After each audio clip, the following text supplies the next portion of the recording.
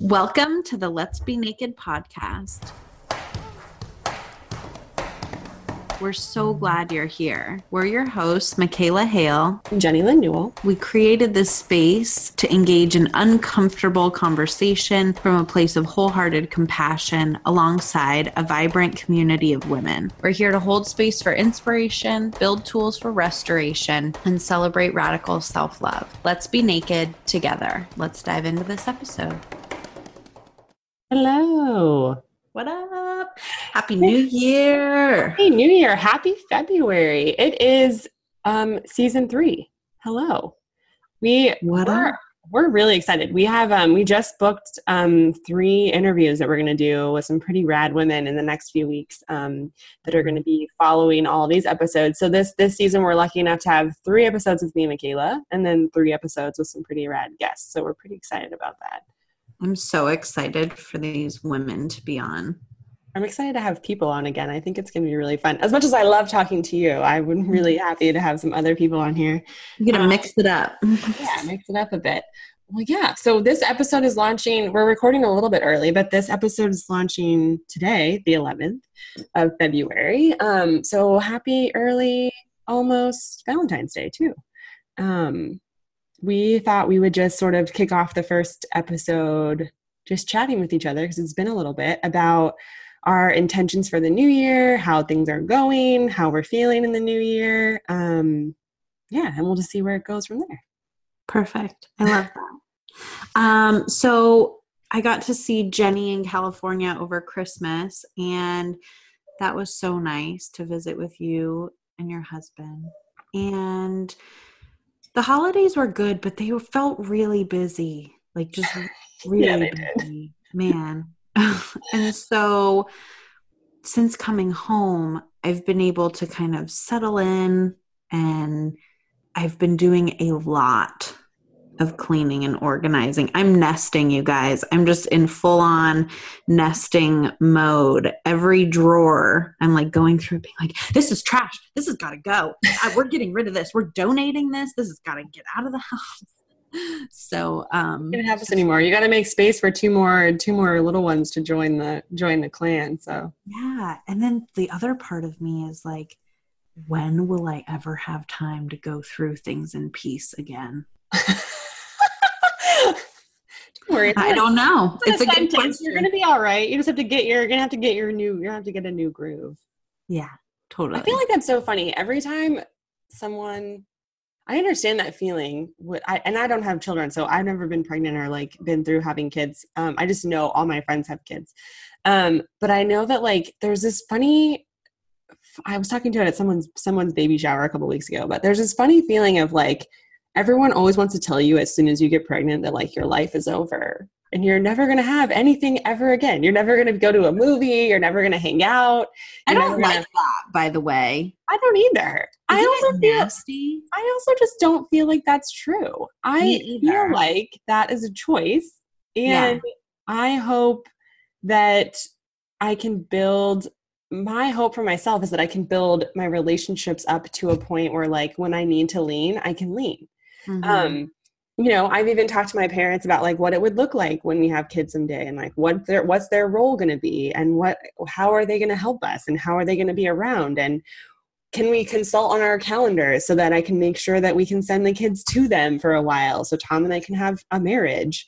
I don't know. I feel like that is, I don't know why that's become like a broken record for people who are having children, of like your life is going to be over and you're never going to do anything fun ever again. I just don't think that that's actually true. I choose not to believe in that. I've had a few people tell me those things, and then I tell them that I'm not going to live that way. Yeah. And then they laugh at me. I also feel like, yes, obviously, probably the first year, it's probably going to be a lot of transition. You're going to be learning a lot. There'll be a lot of new people around. You're going to have to figure out what your groove is. But like, people say that like it's going to be a permanent state of being. And I think it's a temporary state of being, just like all things. I think when we get into something new, we want to believe that it feels like it's going to be forever. Like we had a major loss happen over the holidays for my husband, and for me as well. And I feel like I got shifted into this place again where I'm like, oh my God, this is never going to end. That's been my language about it. Like, this is never going to end. I'm going to feel this way for the rest of my life. I'm going to be this sad for the rest of my life. I'm never going to be able to get over this. And I keep like, everything I keep picking up to read or everything I feel gravitated towards right now is like this reminder of this is a temporary state. Yeah. This will not be forever. And from personal experience and everything we've been through, I already know that.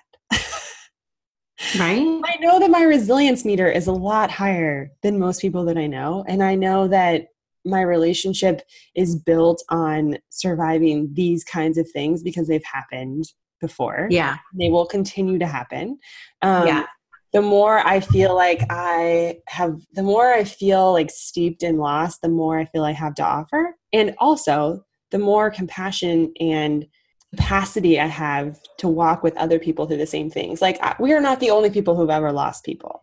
And now I'm able to hold space for those people in such a different way. And I'm able to understand them in such a different way than I was before. And as much as it sucks and as much as I would prefer to continue to not lose more people, it's kind of just a part of life. It's just happening on a different timeline than I think we would have thought. You know what I mean? Yeah. Yeah, that's so true. It's so true. But there is a small bit of like, you have to grieve that your life isn't going to be the same way. Like, it's just not. It's not going to be the same way. But that doesn't mean that your life is over. Over. Yeah. It's over. You're never going to over and you're never doing this stuff ever again. Which I believe that. Yeah, which I think is just kind of bogus, but I don't know. And I think that also if you're in a space where like you do feel like it's continuing to go, like if you're a new parent and you're still in like you're passing year 1 and you still feel like you haven't got your feet on the ground, like it's okay. It's still temporary.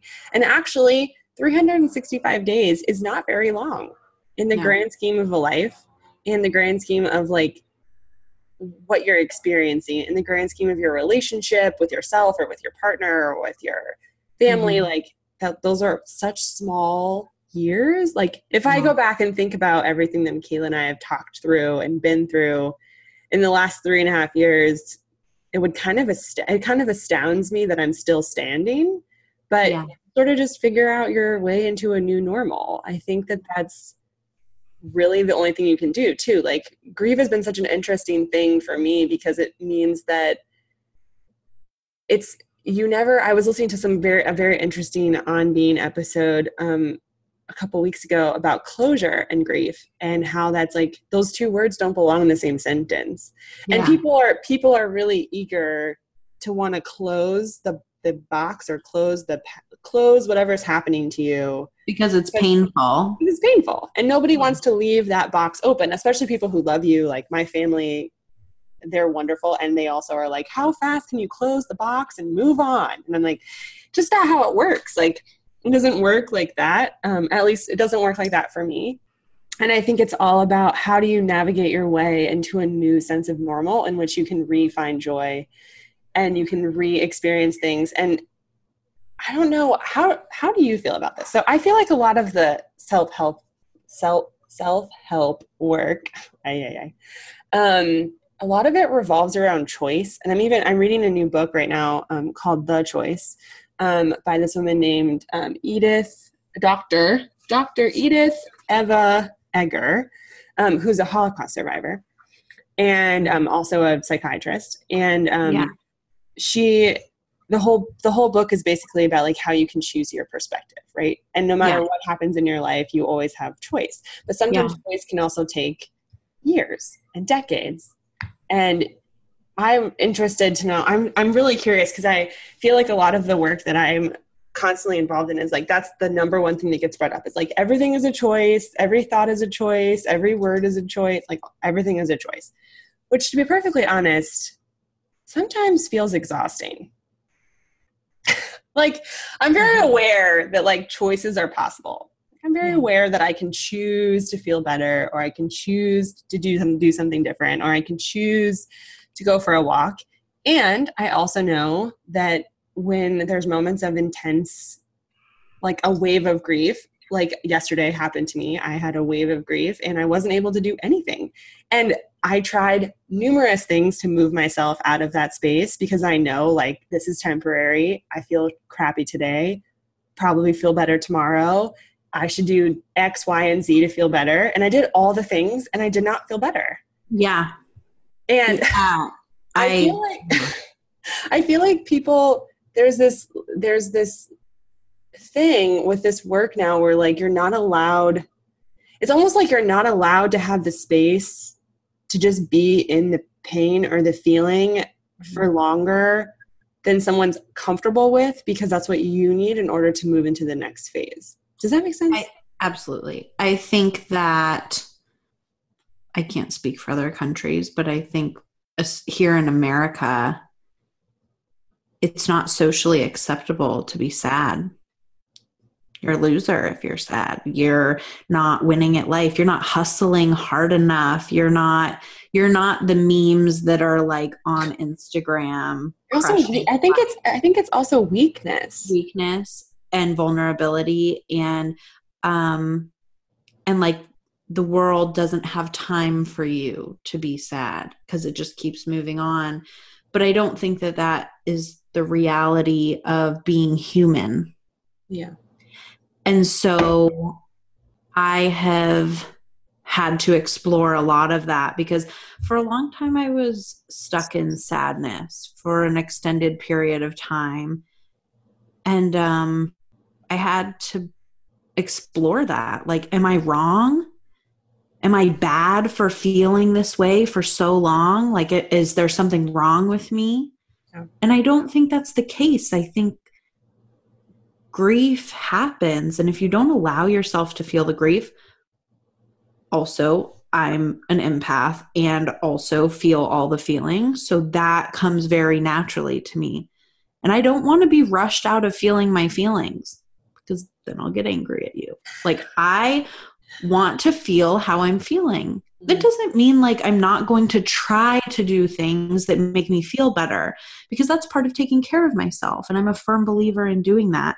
But just because I take a bubble bath and put some essential oils on and make a cup of tea at night for myself and even sit and do some meditation, it doesn't mean that I'm going to be happy. Like, I'm not going to become the opposite of grieving and sad. It's just I feel more comforted in my pain. Yeah.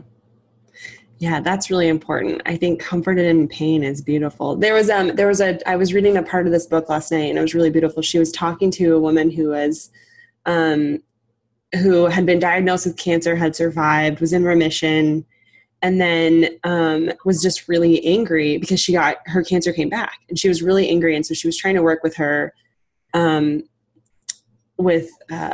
this woman with her therapist so that she could feel better. She could navigate it in a way that wasn't so angry. Yeah. And she had this beautiful meditation. It was really simple. And I don't even have to walk you through it for you to visualize it. But if you close your eyes, and she told the story of like, you imagine yourself shrinking super, super small. So like in between two fingers, right? Something small enough to fit, a version of you small enough to fit in your nose.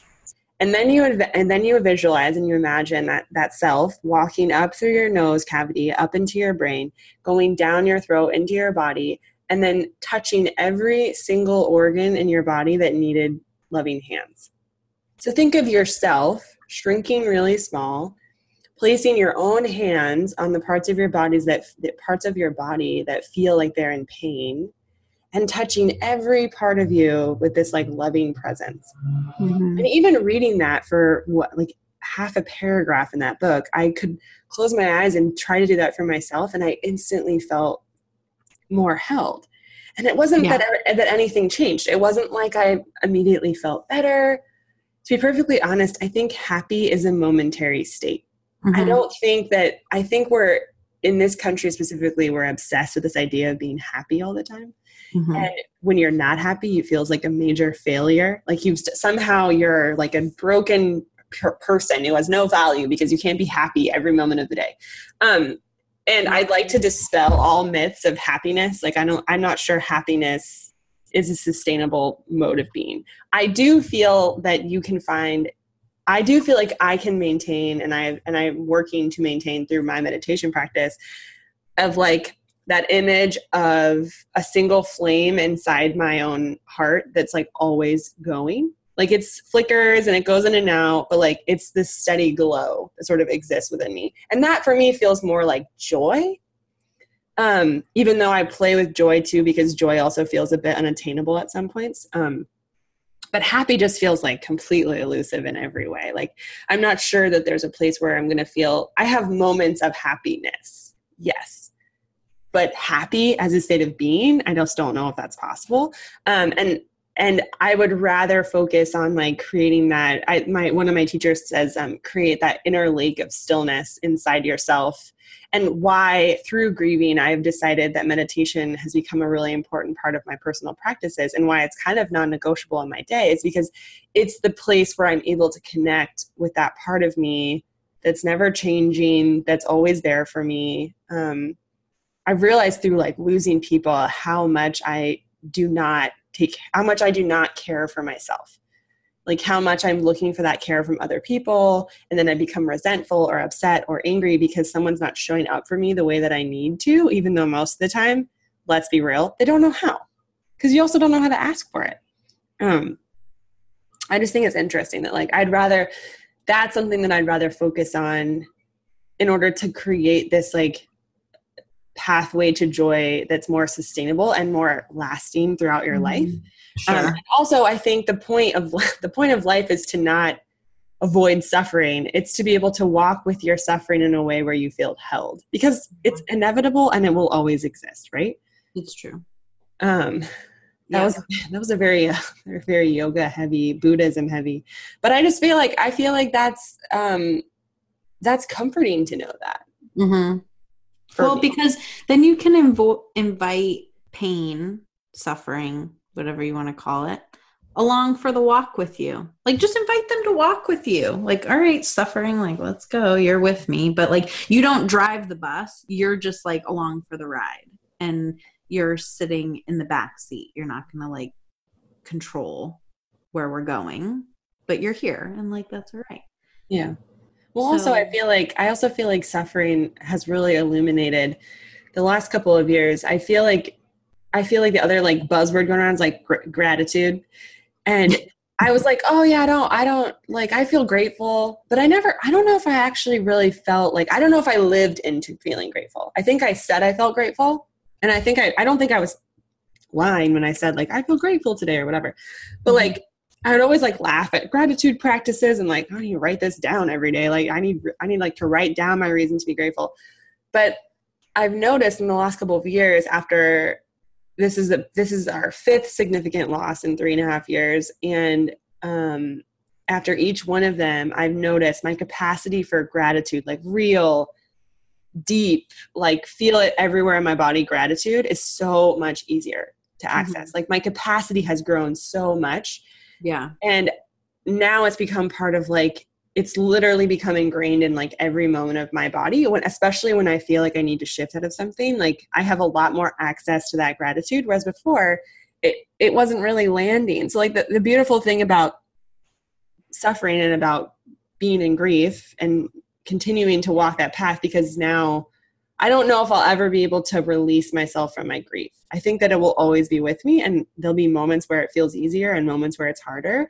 And I'm actually okay with that new part, like that new existence.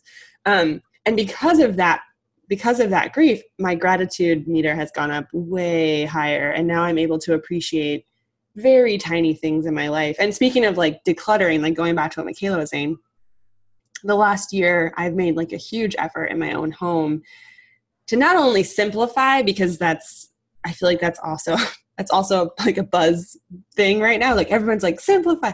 And I'm like deeply invested in like our environmental health and like what we're and our environmental impact. And I really want our home to be more of a reflection of like my words. Like if I say I care about it, then I want our house to reflect it. Mm-hmm. So I've been making like a lot of changes the past year on like trying to make little sustainable moves so that our house can feel more like that. but that also makes me feel grateful. And it also makes me feel the gratitude then takes away that like insatiable need for things. Like now that I feel, because we've lost, I now don't need what I thought I needed. Which is actually like a really beautiful thing that's like birthed from something really difficult, is like knowing that I don't need something external to fuel what's happening with me. And most of the times when I was like overspending, or I was like drowning my sorrows in something related to money, it was usually because I was sad and I didn't have that capacity to deal with the sadness. Now, at least I'm able to like sit in the sadness and not have to like replace it with something else. Which, to be perfectly honest, was a very long road, and I'm still in it, and I still stumble. So please, like, if that's where you're at, that's perfectly normal. Yeah, there's no judgment there. There's definitely no judgment. It's like, I have found for me that I'm like over there, that part of my journey, as like I've crossed that threshold, and I'm on a different side of the journey now.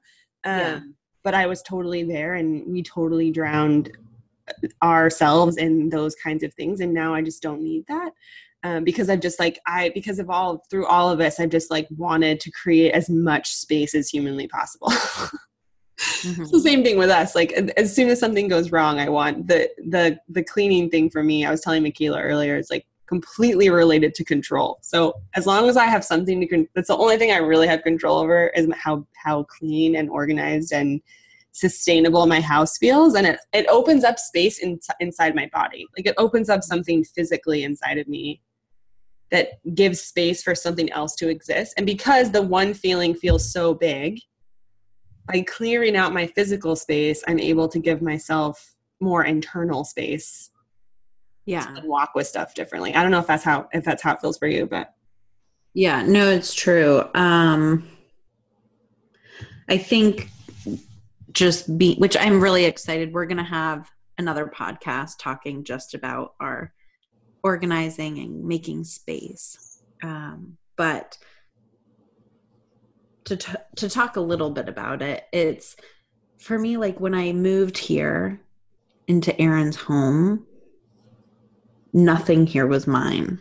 So part of it for me is putting my mark on my home to make it feel like mine. And part of it is also like just getting really clear, like, do we need this? Do we need this stuff? Or like even going through my personal belongings that I brought here, I'm like, okay, don't need that. Like, I don't know why I'm hanging on to this. My mom says I have like a Lululemon shopper bag problem. Like I have too many. You have like 400 of them. I have way too many of them. And my mom's like, okay, seriously, what are you doing with all these? So just like going through the different rooms in my house and saying like, this does not make sense. This needs to make sense, and it has to be on purpose. Everything in my house needs to be on purpose. So anyway, it's felt really good to do that. But I want to ask you, Jenny, about like with everything that we've kind of talked about, what are one thing or a few things that are like coming up for you that you want to create in 2019? Personally, like whatever, it could be anything. They could be feelings, but also like goals you might have. I'm just curious, like where are you at with that? Well, one of the things I've been talking about for over a year now is I really miss the part I think I miss most about working for my mom's business is I'm actually obsessed with using my hands, and I don't actually use them most of the day. Like most of the day I'm on the computer. And I take a lot of pride in like my plants and my home, because I just like I want that tactile feeling of like doing something with my hands all day. And I have been wanting to do like a clay class forever, like a wheel class. And I did this when I was smaller, and I like loved it, and I've been talking about it forever. And I've been talking about it for so long that my little sister finally for Christmas was like, I bought you classes, go. Like, you need to go. Stop talking about it. That's so nice. Yeah, it was really nice. My sister's the queen of IOU presents. So she had a big splash this year. It was really sweet of her. So she bought me 4 classes. So I'm going to sign up for those in February and take them, which I'm really excited about. just to be able to like give myself, their classes are 2.5 hours, and it just gives me this space to like be alone by myself, working with my hands. Like, I'm really excited about it. Yeah. Even if I make nothing that looks good, I don't even. I'm so excited for you that they're going to look great. So I'm really excited about that. Maybe I'll try to make a couple mugs or something, but I'm super excited about that. And then we are celebrating 2 really good friends' weddings this year. And so we've already made plans to go and be there for those, which feels really, really nice. I really want, I don't know, my focus this year is really to like just grow. Last year it was a lot of like innovation. Like I was creating a lot of things and I was trying things on, and I was like making a business from scratch and trying to close out my mom's business and all these things. And this year I really want more of the focus to be on like evolving what I've created, not so much like creating new things, but like where can I evolve and get more clear? Where can I be of greater service? Like what can I do with these things so that I feel that? So a lot of my focus this year on my business is not like necessarily about, it's about evolution and then expansion, because I don't really want to, my capacity for creation feels small right now. So, which is totally fine. But yeah, that's kind of where I'm at. There's some other things that like, I'm excited to do some collaborations this year and hopefully get people excited about what I'm offering. And to be perfectly honest, like I really would like this year to be about centering myself. So like my practices are going to be really important this year. Social media is going to be a lot less important to me this year. I just would like to find my balance. Like my word for the year is harmony, because I just want to create this